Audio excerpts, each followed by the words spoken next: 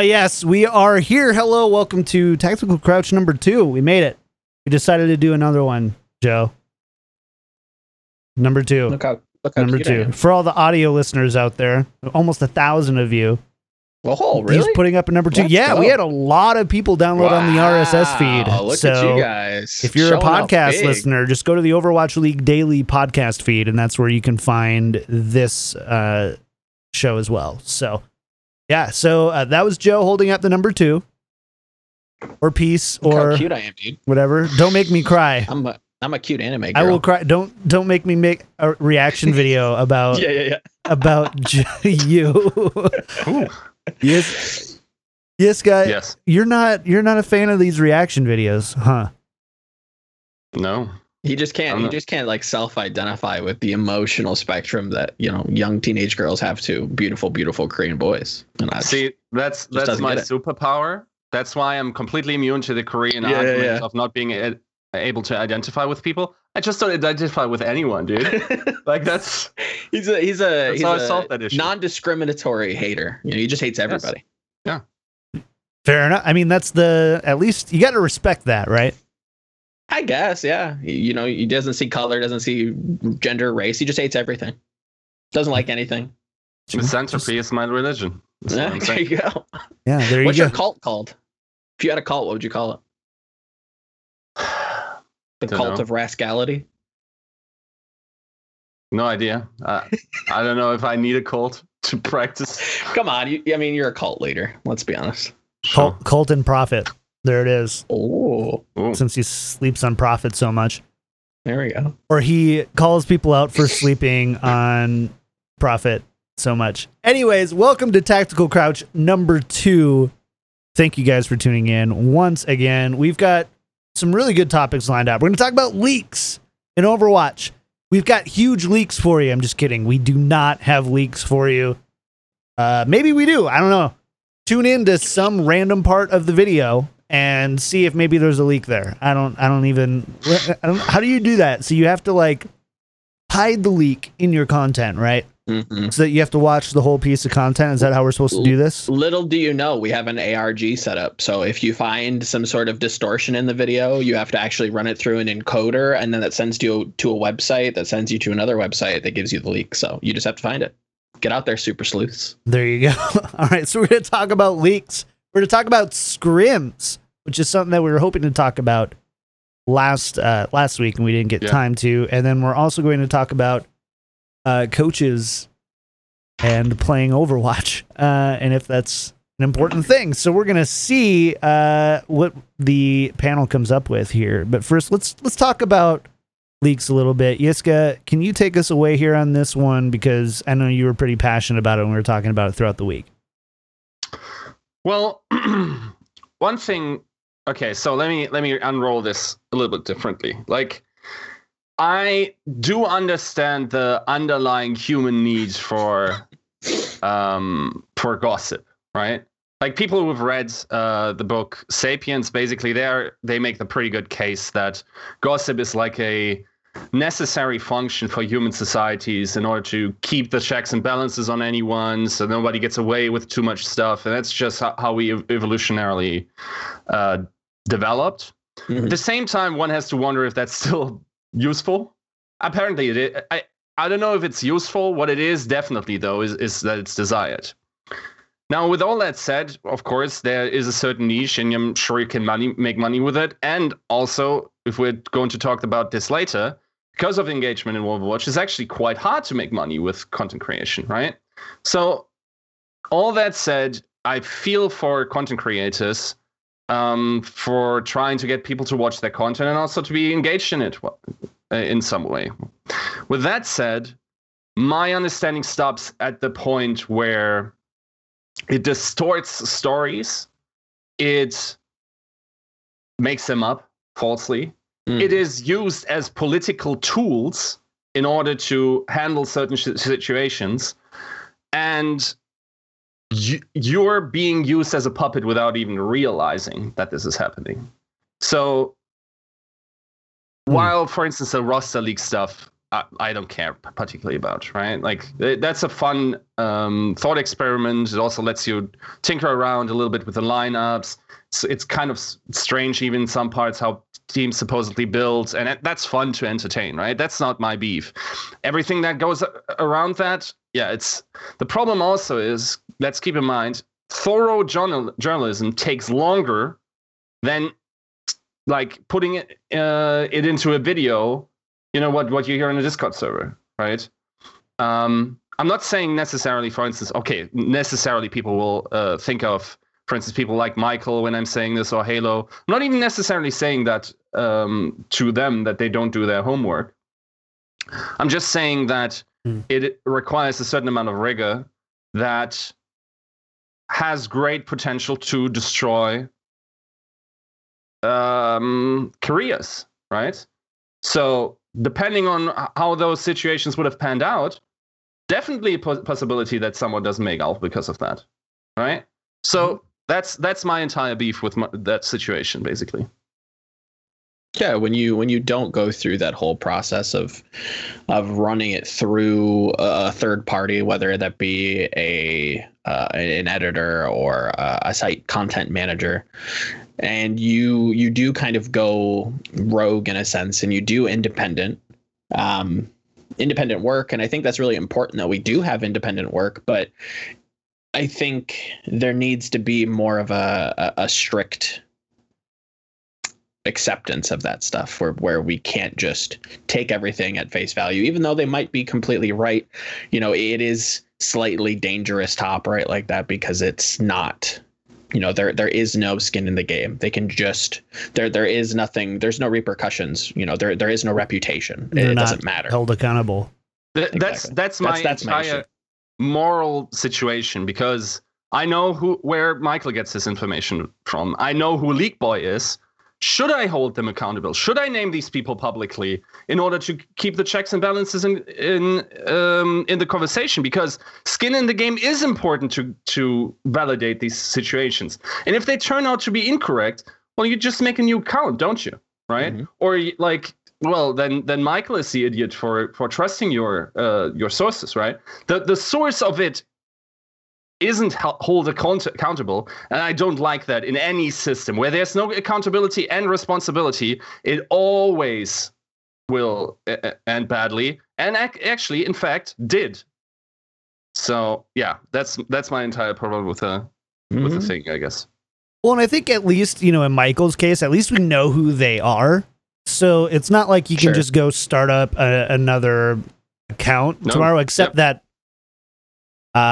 You know, we are seeing people creating anonymous accounts just to post leaks, and there's not that. I don't even know if there's necessarily like a track record. So it's like really difficult to go back and keep track of leaks that are true and leaks that aren't.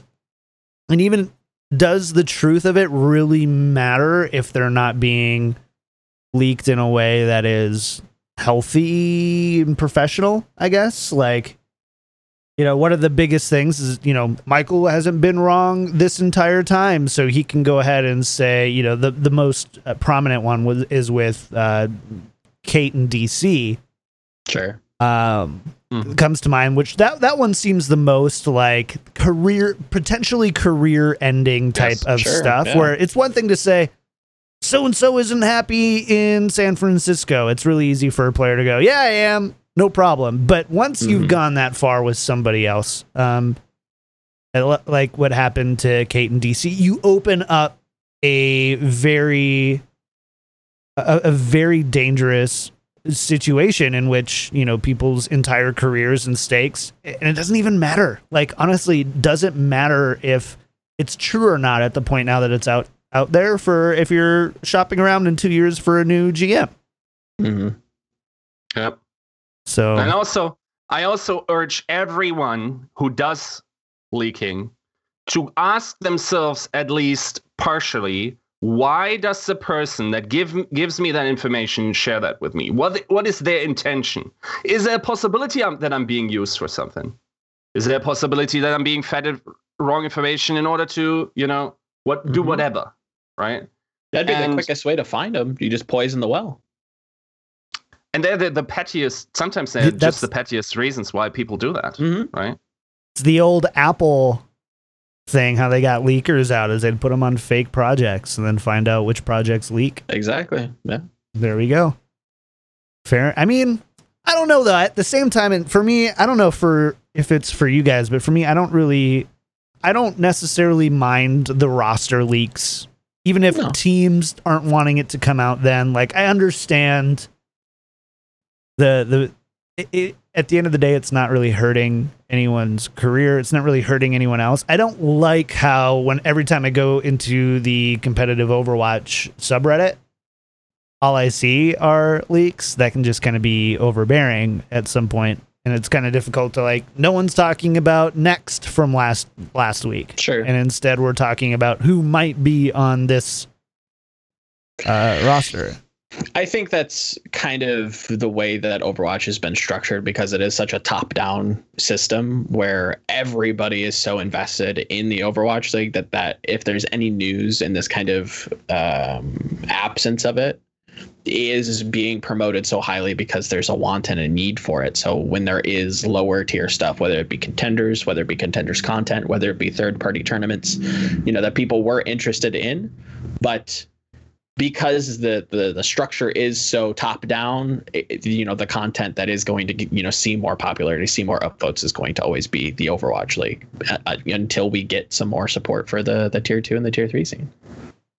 Well, this might just kind of systematic. This might be a good time to talk about engagement in Overwatch too, Yiska, because you were talking about in Discord this week about how just the overall community and how it engages with the game is lower than it's been before, maybe lowest it's ever been at this point. I guess I don't have the numbers to back that up, so I'll redact that. But what is what's going on here with Overwatch engagement then in the communities? Because you see all you see on competitive Overwatch is kind of the same things over and over, and you see a lot of people, I don't know, engage in much more passive way than maybe a healthy game in esports would or should. Mm-hmm. So the thing with engagement is, I asked a bunch of people, that being streamers, that being content creators in general, that also being, of course, writers, what their engagement was like. So not just sheer views, even though that helps a lot, but engagement also is, for instance, for streamers, a big indicator on how your stream will continue to grow, or in fact, how people will continue to spend money on you, right? So it's quite possible, for instance, that you have a 20k viewer stream, but you only have 2k subs because there's no engagement on your chat and whatever. And there's the possibility, of course, then people always say, "Oh, that's the view bots." No, that doesn't necessarily have to be the case, right? And then there are chats with, or like streamers with quite low viewer counts, but they have immense engagement, right? So their chat moves quickly and whatever. And also, if we then look at social media interactions, I have to say a little caveat has to be given. Some type of content is doing quite well in Overwatch. Mm-hmm. So for my understanding, I think the lifestyle stuff is pretty big from what I could get. So if you're in that part of content creation, I think Overwatch is doing quite well for you. But also, if you look at the recent stats that the competitive Overwatch subreddit put out, there has been a continuous loss in engagement, in views, in comments and whatever. I'm not even sure if the comments were part of that equation, but yeah, in general, just over the season. And now, obviously, yes, it's very natural now that in the off season there's not as much engagement because obviously not as much content is being created. Sure. Also, we look at World Cup. Yes, the last World Cup stage wasn't at the most opportune times, were they? But at the same time, when I looked at them, I rarely saw them above 20k, just for specific games. Most of the time, it were lower. Now that it could very well be the time zone. I'm sure the US matches were higher. I'm not sure if they were higher than last year. Also, just to go back on the streamers thing, yes, there was an injection of engagement simply by the divas. The diva. I think it was really important. It was really good. That was pretty sick. The problem is with that situation that these streamers only ever retained, as far as I could tell from the stats I've seen, about 10 to 15% of these viewers, which is significant. Don't get me wrong, right? But at the same time, like, I don't think that if you're a full-time streamer, I don't think Overwatch is currently a game you can build your brand around and can expect a long-term payoff. The check engagement is quite poor in Overwatch these days. People will surely bring up the counter argument, for instance, of XQC growing a stream during that time. This guy, with his personality, could sell a trash can. I'm pretty sure. He does, actually. Oh, XQC brand. Just kidding. Just kidding. Hefty bags. But, I mean, you're right. And something that you'll even notice with Twitch, right, is it's not so much that... So viewership overall is pretty down, and they're also centralized very heavily in a top dozen or so streamers. Mm-hmm. Right? It's not as easy to go. It feels like it goes down to like 700 and then drops to like 60. Whereas, you watch other games and you have multiple in the, 100, couple hundred, and usually Overwatch League players will sit there. So that's something I have noticed is that Overwatch League players and players who stream kind of intermittently will sit in like that 100 to 700 range. But I don't know, Joe, like, have we seen any new organizations move into Overwatch? Is there anyone interested in going into the tier 2, tier 3 scene? Obviously, where my brain kind of jumps to immediately is Windstrike jumping into Overwatch by signing CIS Hope. Very, very strong EU contenders team. Now they have a team and organization behind them. So there is an interest in it. I just think that, again, it's more of the interest in the top-down kind of structure where, we want to be in the Overwatch League. And if we can't, then, is contenders really worth, the organization's time? And that's a question for these organizations. Is it worth it? And I wonder, because we're seeing more and more, over the course of, from when the Overwatch League was announced to now, it's been a big joke, but it's a serious, not concern, but it's worrying when you see those endemic brands leave, because they have a very, very strong reach. And that's very, very important to having people interact with, streamers, and then from streamers they get interested in the competitive side of things and they watch World Cup and they consume content. My biggest kind of proponent to kind of kickstart this has always been more of those diva skin, like the Cola challenges. They come out and they stream it, and Blizzard promotes them and they really put them out there. Look at what Seagull and some of those streamers have been able to achieve just through a little bit of a push. And again, maybe I'm underselling it. Maybe it's a much more of a push from the organizational standpoint from Blizzard than what I'm able to kind of conceive or give credit to.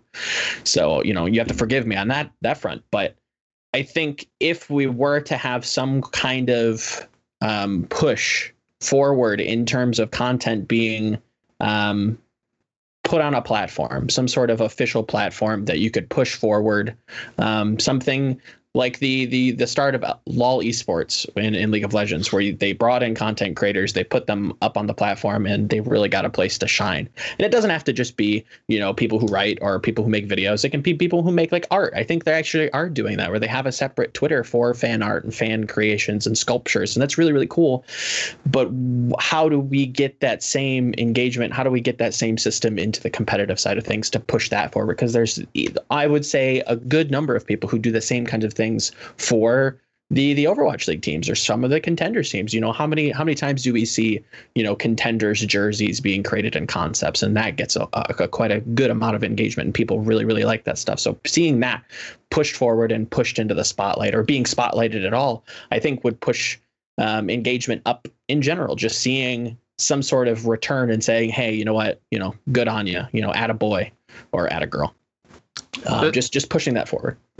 The thing is, the problem I see, okay, so I fully believe, if someone tells me the Overwatch League system in terms of what happens within the league and for the teams and whatever was profitable, I would definitely believe them, right? Mm-hmm. Because what I believe to be the case is that Overwatch League, much better than other franchise leagues or esports fan bases, has done is to develop a type of engagement that makes fans spend more individually on their respective teams. Sure. If someone was to tell me that the average Overwatch viewer spends double on what the CS viewer does, I wouldn't be surprised. The problem is, what does that mean?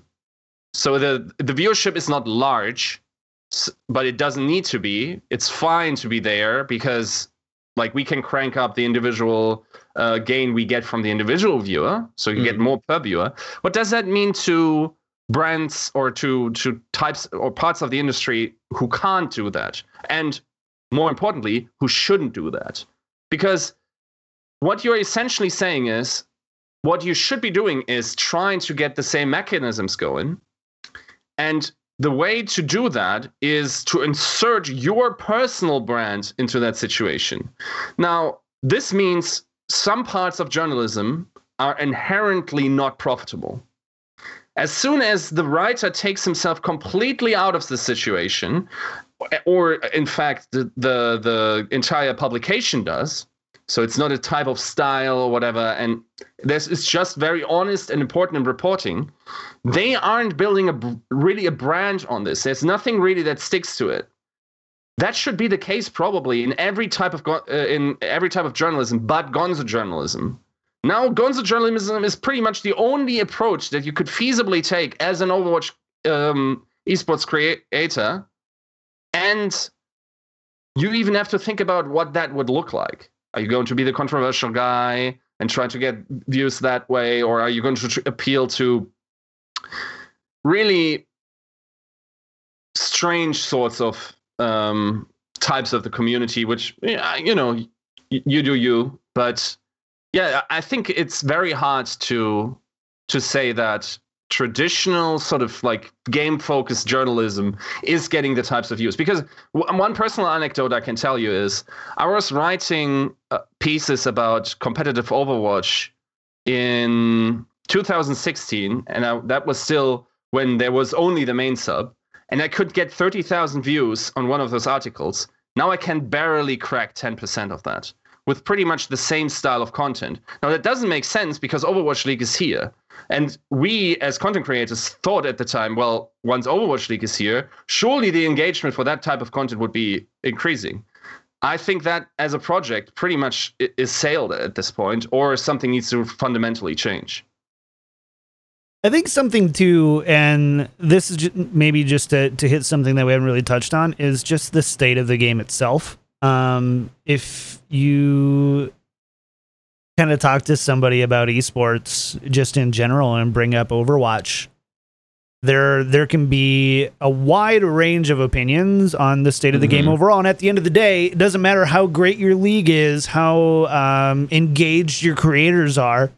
If the game isn't conducive to holding people's interests, then you kind of lose the value from the beginning. The foundation that this whole thing is on the game being a good esport. And if there ever comes a moment where it ceases to become that, and you see arguments all the time of people saying Overwatch isn't competitive anymore. I don't think it's like that. But when you look at things like the tier 2 scene, or look at contenders last year and see that the playoffs were played on a completely different patch than the regular season, and you see those types of things, you kind of it makes you look at a game and go, is this the best representation of an esport? Is this the esport I want to engage myself with as a player, as a coach, as a content creator, as a spectator?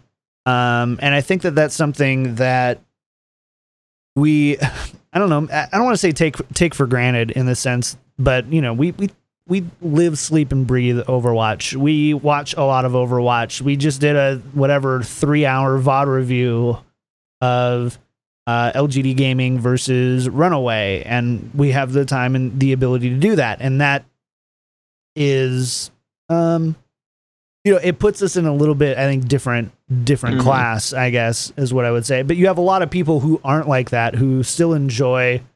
Honestly, I just think the Valiant stuff looks really cool, so I'm going to buy it. The NYXL pop-up store, those types of things. The teams are doing it, but you're right in the sense that there is this level of engagement, I would say, in kind of like that middle level of engagement, it feels like, where they're not totally all in, they're not making content, they're not doing all this stuff, but at the same time, they're not like, I think Jonax's cute and I like his glasses, so I'm going to be an NYXL fan. There's a big chunk of fans and players, or just fans, who kind of don't have a lot going for them in that kind of area. And so I wonder how you address that. I don't know if you guys have any ideas, but there's definitely a lot of people where if I'm a more casual fan, but not super casual, it might be easier to watch a different esport. I do think it's kind of a little bit on the creator to understand what works and also what is more of an investment long form for you as a brand. I think that understanding that, the general audience for Overwatch and competitive Overwatch, or, just the general populace that plays the game really isn't interested in like these heavy concepts and these big grandiose pictures. It's good to have that stuff for, the 5% of people that are super, super interested in it. But in a way, I feel like you do have to know what is working, what has worked in the past, and not tailor content to them, but be able to manufacture something that they can take and either learn or take away from, or, interact with a personality in a sense where, for instance, right, the Overwatch League is very, very big on trying to push, the players' personalities forwards. Whether or not you think that they've done that, we can agree or disagree. But it's very player. The facade is that it's player centric, right? That they want to push the players forward and their personalities forward, and again, you can agree or disagree if they've done that or not. So when you kind of make content, you have to wonder, is it about the team or is it about the person and how their story and how they felt coming up through the rungs? Putting a more human element into it does really well. It connects with a lot of people. And I think specifically for Overwatch, it resonates very well with them because it is so like player, who is behind that name? Who is the name? Who is the face, who's behind the name? What is their story like? Because I seriously think there's a yearning for that. There's a want for content that better explains who these people are. And that's the type of stuff I think, just me personally, that works really well within Overwatch. Something that's very, it doesn't take a ton of, game time to be able to sit down and really understand. You don't need to know what GOATS is. You don't need to know what, a 5-1 dive is. You don't need to know any of those weird concepts. I just know that this guy moved from Thailand and is super, positive, and we love him, and he's really cute and he's kind of silly. And that's the stuff that does well, and the stuff that's super analytical does build you up as, being intelligent about the game, having a good game sense, but it's not going to do super well. So it is about knowing your audience and being either accepting or declining the fact that, this is what works and this is what doesn't. So it is, trying to push that content out there and spotlight it, but it's also around the content creator to be able to, finagle and adapt to the environment that they're given. Because again, it's going to change sooner or later, where more people are interested in the competitive side of things. They're more interested in the analytical stuff. And if you can do that, great, but you have to adapt to it. I think that's fair. Yiska, any more thoughts on the subject here, or should we go on and talk about scrims? I mean, I guess sort of as a cliffhanger, I think a lot of stream personalities, unless something as big is released at BlizzCon, from the stats I've seen, will seriously have to reconsider if Overwatch can remain their main game if we're going into the future. So if that concerns you, well, now you have one more problem to go to sleep with. Fair enough. All right, Joe, talk to us about scrims here. I know this is something you've been wanting to talk about for a long time. Sure. Yeah. I mean, the last podcast we kind of hinted on it, and the community has kind of taken Scrimbucks and really fallen in love with it. But I seriously wonder if we are taking scrims again way too seriously. There's been, I think, in most esports, that's used as somehow a metric to gauge how successful a team is doing behind the scenes. I don't know how many times in interviews and other esports where, in practice we're doing really well, so we think we're going to do really well this event. That's fine to say outwardly, and it gets your fans excited, like, oh, maybe this is the year that X team wins, whatever. But when I wonder if that's, kind of dangerous in the sense where it is kind of you're being sold a false bill of goods where, a team goes 129-9 in scrims, and it's like, okay, well, what does that mean? That doesn't really mean anything because this is practice. It's not like official games. There's a complete, difference in that. And I think, when we see or when we hear that players are so jazzed about everything's going so well in scrims, and that's really, really good. That's fabulous for them.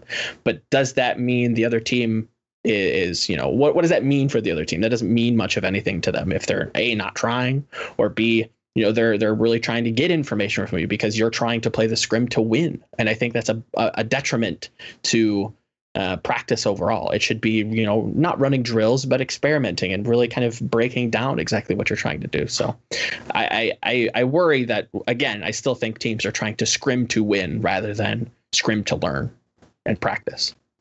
Do you also think that this is why a lot of teams scrim with other teams that aren't necessarily in like the same league, like Overwatch League teams scrimming with unaffiliated contenders teams or, even top tier open division teams?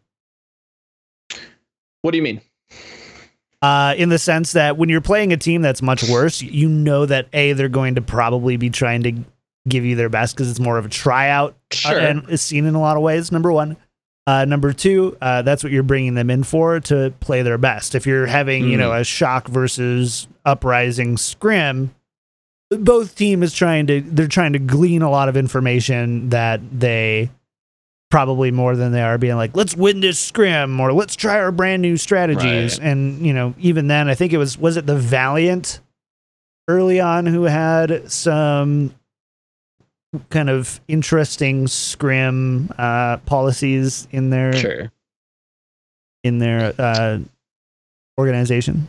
I think it is interesting when you look at, I think you bring up a good point, right? When you go and you reach out to contenders level teams, you kind of give them a chance to come in and really push you in a sense where, I wonder if they, are at the level to be able to push you. I think that some teams are, but I would say a majority of teams outside of, the top 4 within each region, of the big regions, I would say, don't really have the ability to push you and really kind of break you. So you're forced to scrim other teams in the league, I would imagine. And when you do that, I seriously wonder if practice is really happening or if it's just, trying to win and trying to build morale, because I think that is another good way to build morale is to win scrims. And that's, again, it kind of echoes the same sentiment that I started with, where it doesn't feel like practice. Practice can go well, and that should do something to a player or to a support staff that kind of bolsters their confidence. But I don't think your entire confidence should be built on the fact that you've done so well in scrims. It doesn't make much sense to me. But again, maybe I'm the outsider here. Maybe I don't understand fully exactly what's going on behind the scenes to push that forward. So again, it was just kind of a talking point to kind of explore, what scrims mean in esports, because like I said, said, it's propped up in many other games. I don't know how many times I remember in the NALCS, Curse coming out and I Will Dominate saying, you know what, we've won every scrim and we're going to do so well. And then, unfortunately they didn't. So what do scrims mean? They don't really mean much of anything but practice. Again, I take scrims out of some of my articles and I just put practice because that's what I think they mean. That you just mean practice. Yeah. No, like scrims are the epistemological issue that we face in Overwatch. That's our, like, the card was wrong. It's actually what it should be called is I scrim, therefore I go ham. Like, there's so many issues. Even if you have convinced yourself scrims mean something, you're an idiot for it, by the way, but like then you try to gouge how people did in scrims, you will never tell you the actual truth. Whether or not they just forgot and certain wins took more, space within their minds. Like, you simply will not get accurate results unless something was very extreme, where you got bashed into the ground 2-0, so you never took a map of them, or one, or you bashed them into the ground and lost one map. These are the only instances where you're getting credible data from, where both teams would probably agree on the score. Everything else is absolutely lied. It's probably not even intentionally so, but that's just how players and their ego perceive, these data points. Now, even there are so many issues with scrims, right? Like, for instance, Koreans don't even often play their main lineup. They just bring in ringers. Suddenly you have some random Korean from the ladder just in your Overwatch League level, let's say, or in your Contenders Korea scrim, and you're thinking, oh, I'm doing pretty well. Nope, no, you're not, mate. It's game day and you barely got the first point on Vodskaya. It's a hard point to get, by the way. It barely means anything, and I don't know why people can't learn from that. There are people who do notoriously bad in scrims, for instance, France, I think, and then come out and just ram people into the ground because they know how to utilize, the scrim and the practice environment. Also, not to give it too much away, because newsflash, if you're doing your best in scrims, depending on the opponent, that what might eventually somehow leak to YouTube or be on YouTube, and someone finds an unlisted link. Weird how that works, how people go through every combination of it's been linked, hasn't it? So I think the entire scrim discussion should seriously just be eradicated from any sort of analysis. It leads nowhere. If anything, it tells you the exact opposite story. That's actually where it's good for most of the time. And the idea that scrims should even be played to the fullest. For instance, that's one side point I wanted to make on the scrimming Contenders teams.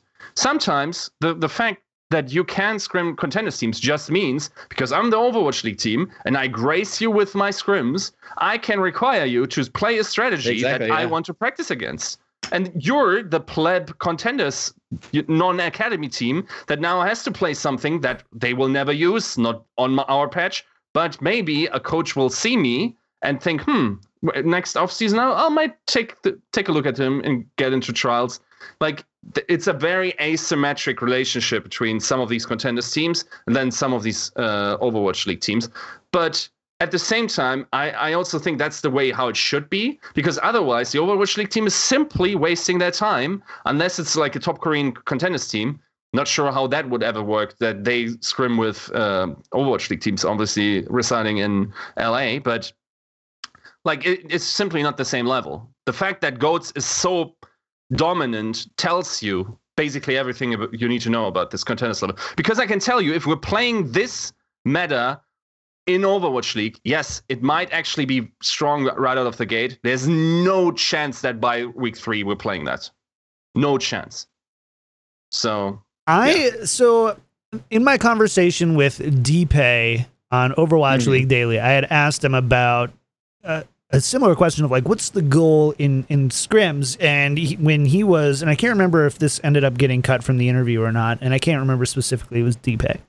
So asterisk here, because now I'm doubting myself. But he had said something to the measure of, when we scrim with other teams, we have all of our, okay, we're going to be playing this team next week, and this is what we're expecting them to run, and these are the maps that we're expecting to see.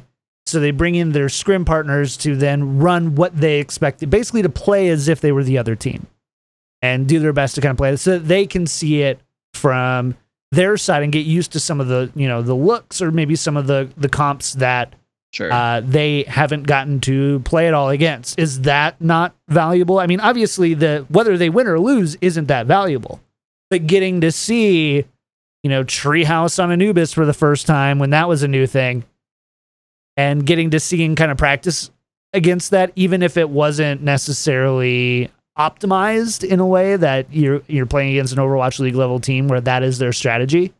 Is that not still beneficial to some respect? In a perfect world, it could be, but I still would rather it be about I would rather, again, maybe I'm the ignorant one here. I would rather scrim the contenders team to really kind of build up my first principles and really iron out a solid game plan and really kind of break it down before I jump into what is a glorified exhibition match with another Overwatch League team. Because again, at that point, we're kind of agreeing that both of these teams are playing to win rather than to practice. They get practice from winning, but it's not really about learning. It's about how well does this do against one another, and that kind of blows up into a whole another a debate about information and how hard do we really try, and are we really playing to win? Are we playing to learn? That's where things get muddied down, and I worry that that's an issue. We're not really practicing. We're just having big exhibition matches with other people, and it's worrisome. And that's why I was always a big proponent of having a 12-man roster, so you could do in-house stuff. Having 12 players that are of equal skill, so there isn't a huge delta in terms of skill disparity, that you can actually have practice, so that information doesn't need to necessarily leak to the public or leak to other teams. Because again, teams talk, players talk. Come on now, let's be serious. So having that in-house system, it builds players up. It gives you a huge deep bench if you need to. Again, there's logistical issues with that. Having players that want to be able to sit on the bench and really kind of practice and be the second string, and selling them on that idea. But I think, conceptually, at the highest level, I think that probably is still the best way to do it. It just doesn't seem feasible at the moment when it comes to, bringing those players up and giving them that opportunity. I just don't know that there's enough of those players that are of that mind that also have the skill to kind of push a team forward and continue them rolling. So it's a messy topic. It's very strange. But I seriously think that in esports as a whole, practice needs to be a lot more regimented and structured around learning rather than, necessarily playing to win. It's probably the best way to describe it. It's quick play. Learning. Kinda. Just learning. I had my first games on Doomfist this week. It was rough. It was rough, Joe. It was really, really bad. So, speaking of playing Overwatch, we did get a really interesting kind of conversation between DPay and Bare Hands this week on coaches playing the game. Now, I'm going to be full disclosure here. When my time is split between making content for Overwatch and playing Overwatch, usually I err on the side of making content rather than playing it. So, but essentially the official tweet from DPay was, oh man, we talked a lot here. Just started playing some Overwatch after about a year to see if anything's changed. Wouldn't be surprised if the NA pros went insane between now and Overwatch League start because ranked is full of trolls. Korea is better practice. And then Bearhand said, so you're a coach in Overwatch League and haven't played the game in a year, ? And they kind of go through this conversation, and regardless on, where they landed on that, I think it's an interesting topic is, should coaches be actively, to be the best coach that they can be, should they be actively playing a lot of Overwatch? Is a year too long to not play Overwatch to be a good coach, Yiska? So, okay. I don't have any empirical evidence on this, so I'm just going to try to, think this through where, basically inductively to try to figure out what the problems could be with the situation, because I think it's probably pretty scattered. One thing I would hope is that Overwatch League coaches don't play with their players. I think Arrow, for instance, brought up that point. I think that's a fair one, unless your source of authority doesn't stem from, or could be harmed by the fact that you've outed yourself as a scrub. But basically, I think for a coach, especially head coach, it's not as important. And I'll tell you why. Because my conceptualization or concept of a head coach is not necessarily to know the ins and outs, absolutely everything about Overwatch that can model all these things. First and foremost, my head coach, if I'm the GM of a team, is my leader. He delegates these things towards the assistant coaches, towards the analysts, right? And then towards the players. And he makes that all gel, right? He's not necessarily, he's not, structuring scrims necessarily, but he gives, rough guidelines and keeps the machine running. So for that, the process of playing Overwatch, where you could potentially get a feeling for the characters, right?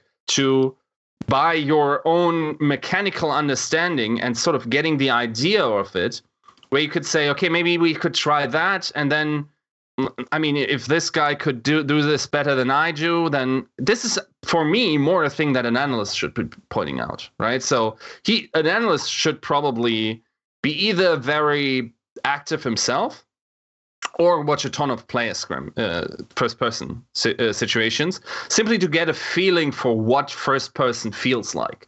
It's very different to see these, situations, how they play out. So, for instance, let's take a Widow scenario, right? Mm-hmm. You're building a strategy on Widow, and you can empirically have a feeling for, okay, this much damage is coming from my Widow, from that elevated position, and I can expect this just empirically, but I don't know if my Widow is actually doing a great job or a good job, right? Mm. So, and that might make or break a strategy, right? It's like the mechanical differences, how much air there is to the absolute top slot.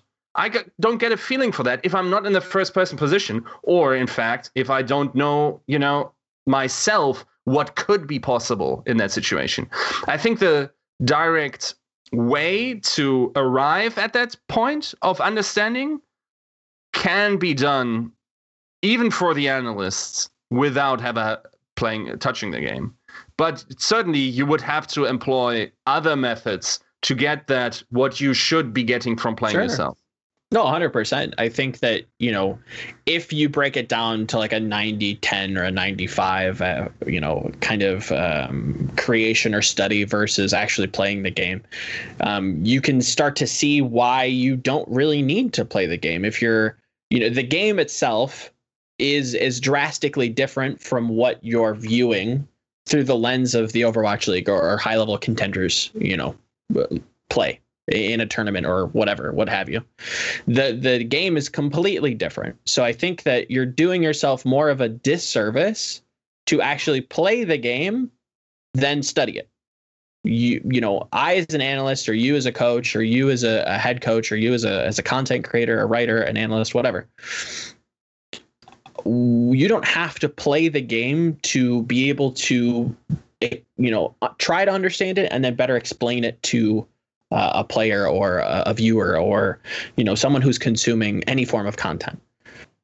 We see that historically explained in esports, where you have very, very strong coaches transitioning between games that have very little experience with and doing extremely well. The Afrika Freaks head coach for League of Legends is a former legendary StarCraft Brood War player. The head coach for SK Telecom, although they haven't done very well recently, very, very touted as one of the best head coaches in the game. And I think he, if I'm remembering correctly, plateaued at around like silver or gold in League of Legends. How many CS players or how many CS coaches actually were former players? Some of them are, and that's perfectly fine. That's a whole another niche argument. But most of them don't really, or haven't, to my understanding, aren't, the best players in the world. It has little to do with how much you play the game. And again, this is more of a different discussion from what they were having, but it is an interesting topic to bring up just to kind of reiterate that. Not to mention that, again, it's such a different game from what you're experiencing in even like top 500. Yes. It's completely different. Mm-hmm. It's so vastly different that I'd rather have members of the support staff play different games to understand concepts better in Overwatch, to be able to tie those two things together. I'd rather you go and play StarCraft. I would rather you go and play League of Legends to be able to better understand Overwatch. I think playing Overwatch on ladder is at the highest level. If you're a support staff member, if you're an analyst, I think that content creators, you can do something with that. But I think it's actually completely, it has no regard on your performance or your content or, the evaluation of that. Yeah, I think that writer's mind, in a sense, is better than everyone else, right? It feels like it's almost impossible to consume any kind of media or content that I couldn't, remanufacture into something that then makes sense within Overwatch. Mm-hmm. So by the same sense, for the people who've... do I have this book here? Let's see. I think I have it here. All right, Yiska's gone, guys. Now. This is a good podcast. He's checked out. Oh, hey, Yiska. Bye. All right. Yeah. Like this was recommended, like, I don't know, probably 10 years, 6 years ago by Day9, and I bought it at the time. And it's basically a lesson in skill transition. It's a book by a chess prodigy. He's the main character in the movie Searching for the New Bobby Fischer or something. I thought you were saying he used to main Anna. He used to main Anna. Like, what? Yeah, and basically he's obviously a chess prodigy. I think he also wins the American Championship at some point. I'm not quite fuzzy on the details, but at some point he obviously, like, when he gets older, he gets that feeling. Okay, what else is there in the world? And he walks into a Tai Chi Chuan practice lesson, and then he brings, he learns that and realizes, oh, my chess lessons are actually not that. So the mechanics my chess teacher tried to impose on me or to try to teach me by are actually not that different from the Tai Chi Chuan, master here. So there is skills transition in all fields. And if you indeed need some sort of creativity, but which could be, for instance, a different strategy or a different viewpoint, thinking from first principles, how you solve Overwatch or how you solve certain, let's say, strategy. Like, I don't know, for instance, like maybe there will be a strategy just that just runs you over, and the idea is to avoid or whatever based on a judo move you've seen or whatever, right?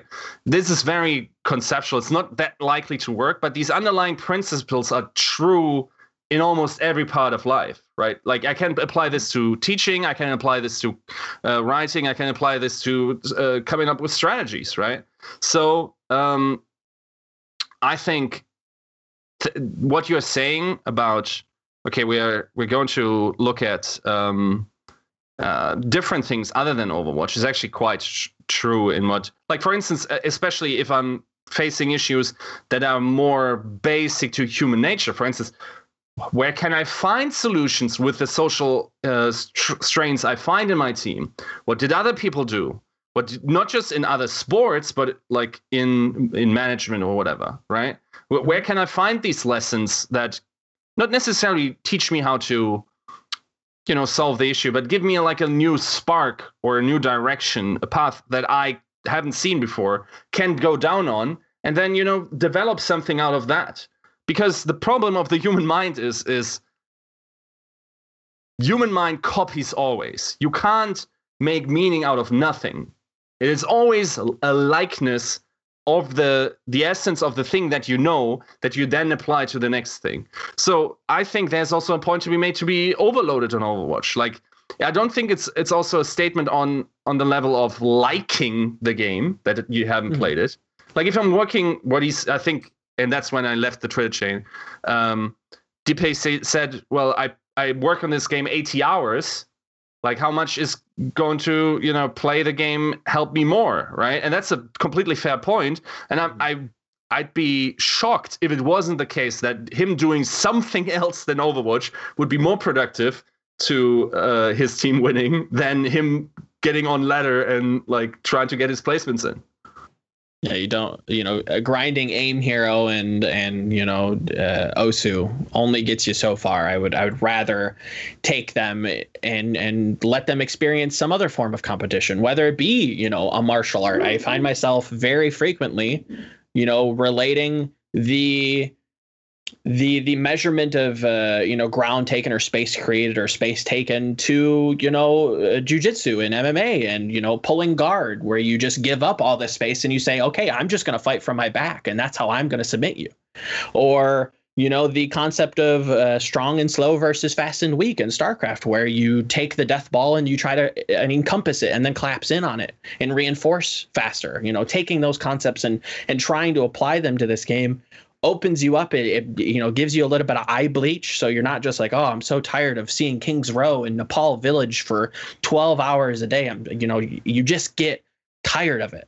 And being able to learn another language, in a sense, because it is very it's echoed in language as well, where you learn one Romance language and you can apply some of those words and some of those concepts to other languages, and you find yourself learning languages quicker the more languages you've already learned and you become fluent at. So it's more of a life lesson rather than just you have to be the best at Overwatch. It's like, well, yes, but we can learn that through multiple different avenues of success. I do think there's something worth saying too as to why or why not somebody is playing the game. Sure. A completely unengaged coach, you're like, I don't know, I don't really play it, and they're not doing those other things, right? Like, it's all about being effective with your time, right? And you've seen, like why is Caffrey not playing the game in Contenders, you mean? Banned. That was episode 2 of Tactical Crouch, guys. Thank you. But I mean, it is a very good point, right? Is from what you bring up is why, it's not, what is it? 80% of doing anything well is just showing up. And in this case too, it's not, if you're not watching VODs and you're not doing these other things, and yeah, you should probably be playing the game. But it only is so effective for your time, right? Even right now, after this, I can go ahead and I can go play 5 hours of Overwatch.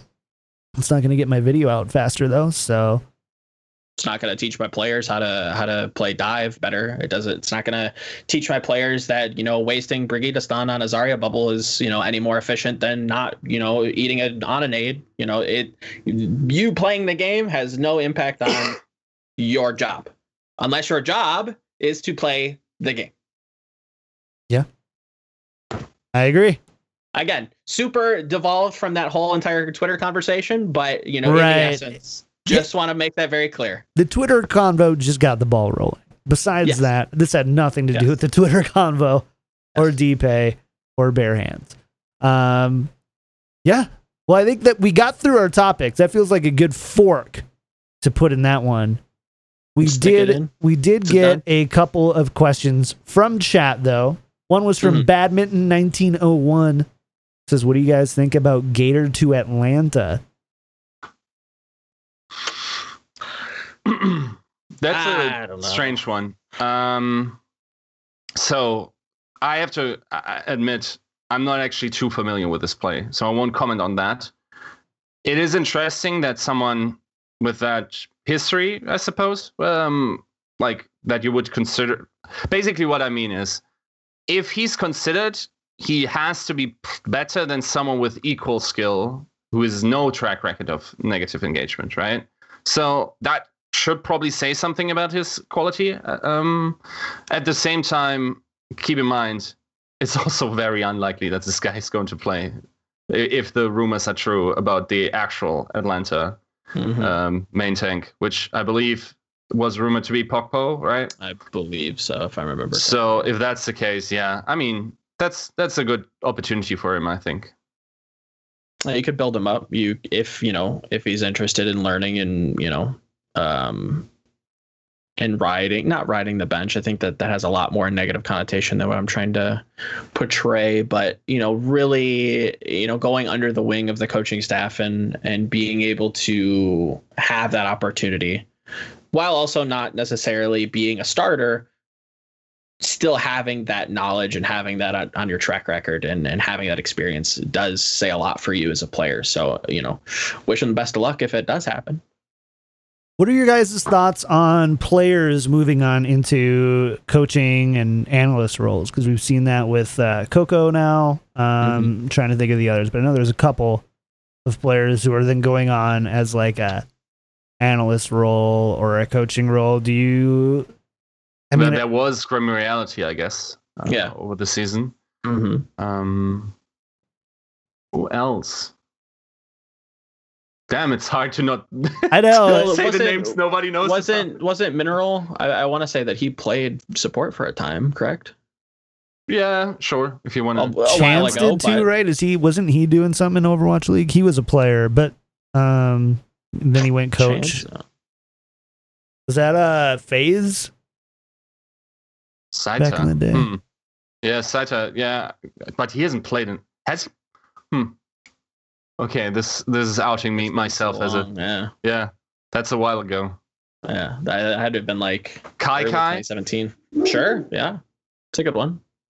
I think that when you have a player transition into any other job, whether it be a caster, whether it be an analyst, desk host, whatever, I think it's important that they have a good take on things, that they have a way to look at the game or a way to explain it to other players that you aren't going to find elsewhere. Like I can't look through the eyes of a player that doesn't resonate with me. I don't have that life experience, but we might be able to come to the same conclusion, but be able to explain it differently. That might be more beneficial coming from a former player that has a little bit more respect, that can explain it so that another player, they can connect on that level. They kind of understand it a little bit deeper. So it is another kind of perspective that is important. And I think it is a very powerful tool specifically for a broadcast and for a team. Having them come in, should they be a head coach? It depends on the person, depends on the skill set that they have. Are they natural leaders? Can they kind of not command respect, but are they respected? And are they fit for leading? So it depends, but I think it is a very, very powerful perspective to audiences, whether it be in a competitive setting or a more general setting. So kind of what I'm getting from that is experience and perspective. We just got done talking about coaches not necessarily playing the game and why that is by no means a determination on how effective they are as a coach. Now we're talking about players becoming coaches and having that experience be a valuable thing, which, sure. Again, perspective and experience is kind of what makes, I suppose the ability to do the role itself. But I see what you're saying. And to kind of rebut on that specifically, I would say that, when a player transitions into a coach, he brings along that experience. When a coach comes into being a coach or a person comes in to coach this team, they bring in their own experiences, but you're not necessarily going back and teaching biology. If I hire a baseball coach, are they, consistently playing baseball? Probably not. They're probably more focused on, fixing this team or preparing it or, doing whatever with this team to make them better. Doing coachy stuff, right? So they're not going to be, relying on those past experiences to, they are, but they're not actively participating in them, if that makes sense. So I don't know. It's more time management than anything, I suppose. Fair enough. All right, guys. Closing thoughts on episode 2. Any of them? Anything else? Nothing. I'm getting a little bored here. Bored? Like, not with the podcast, but with the situation of not getting to see some Overwatch. A little bit. There's not enough going on right now. I guess that's I'm a fan of that. The ups and downs, and then making the highs higher than they would be if there was content overload. But at this point, I feel a little starved. Especially, I care about the World Cup now because I've forced myself to care. But I'd love to see some Overwatch level play or indeed Contenders Korea. I'm with you on like the fondness makes the heart grow, or the how's the saying go? My brain's pooping out on me. It's like the absence makes the heart grow fonder. The fart grow honder. Okay, fair enough. Exactly. The fart go honder. I definitely agree with that and think that it's powerful, but it feels like this dip has been. Did Contenders not do it for you guys? It did up until a point. It's for me, it started at around playoffs. Like, am I really that interested in watching, the 14th team or the 12th team play the 11th team? Maybe not. And that maybe that's another topic we can pin in is, how do we change the contender structure? Do we add more teams? Because that's something that a lot of people are super jazzed about. Let's add more teams. I think they might have to even, right? I actually think the complete opposite. Teams. I think you should just be cutting teams. I think we should make it smaller and make it more impactful. Raise the prize money, cut 2 slots. Because again, the 11th to 12th teams, how competitive are they? The problem is, like, if you introduce more NA contenders, more NA teams, sure, and they want an academy slot, are you just going to kick out the Orcless guys from your league because you cut 2 slots and then now you're like, should have become an academy though. That's the way that it's structured. That's bound to happen. That, Orglis and Hungary, they're going to get bought out by XYZ, Overwatch League team, and the academy team is going to come in and say, we take 2 of you and then the rest of you are being replaced. Sorry to see you go. I don't personally like that, but that's probably the lay of the land. That's probably what's going to happen. So, making it more impactful, we talk about, contenders needs more money. Contenders needs more, meaning. So how do we do that? We can talk to the cow comes home and get all worked up about it. So how do we actually fix it? And I think that, making it more competitive overall would drive people to watch it. The thing is, I think for the level that Contenders is in, and in the terms of meaning, in terms of production, in terms of quality of play, it's already way underrated by viewers. Sure. I think like the viewership that we see in the usual Contenders match, for instance, it's at a bad time admittedly for much of the Western world, but Contenders Korea, this is Overwatch League level play for most of the playoff stages. So shouldn't we see some sort of numbers in that regard? Worse yet, also for EU contenders, for instance, not that they are on the same level necessarily, but the level of the viewership is even lower, right? Even though it's pretty good domestic time. So I think if people realize just how important Contenders is, then yeah, that's basically I don't want to elaborate too much because I know we'll stick a pin in it. Yeah, all right, fair enough. I'll keep my thoughts then. Let's call it a show then. We're right on time again, right at that hour and 15 minutes. Good job, guys. Sure. Yeah. We're quick and tidy. Thank everyone again for kind of. Yeah, You can. yeah. I didn't say that. Wasn't me. Didn't say that. Thanks everyone for tuning in for episode 2 of Tactical Crouch. Make sure to follow Volamel and Yiska and myself on Twitter at YiskaOut, at Volamel, and at Kick Tripod.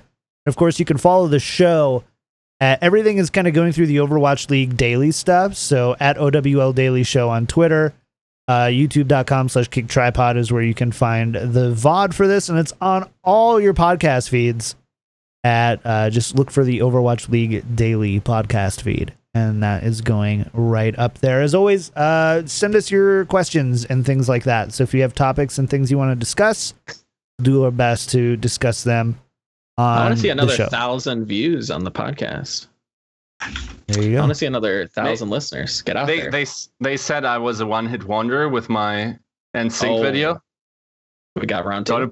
Going to prove them wrong. With these podcast hits, you know. Fair enough. All right, that's going to do it for us, guys.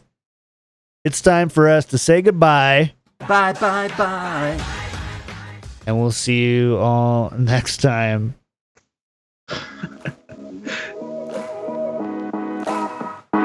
Bye.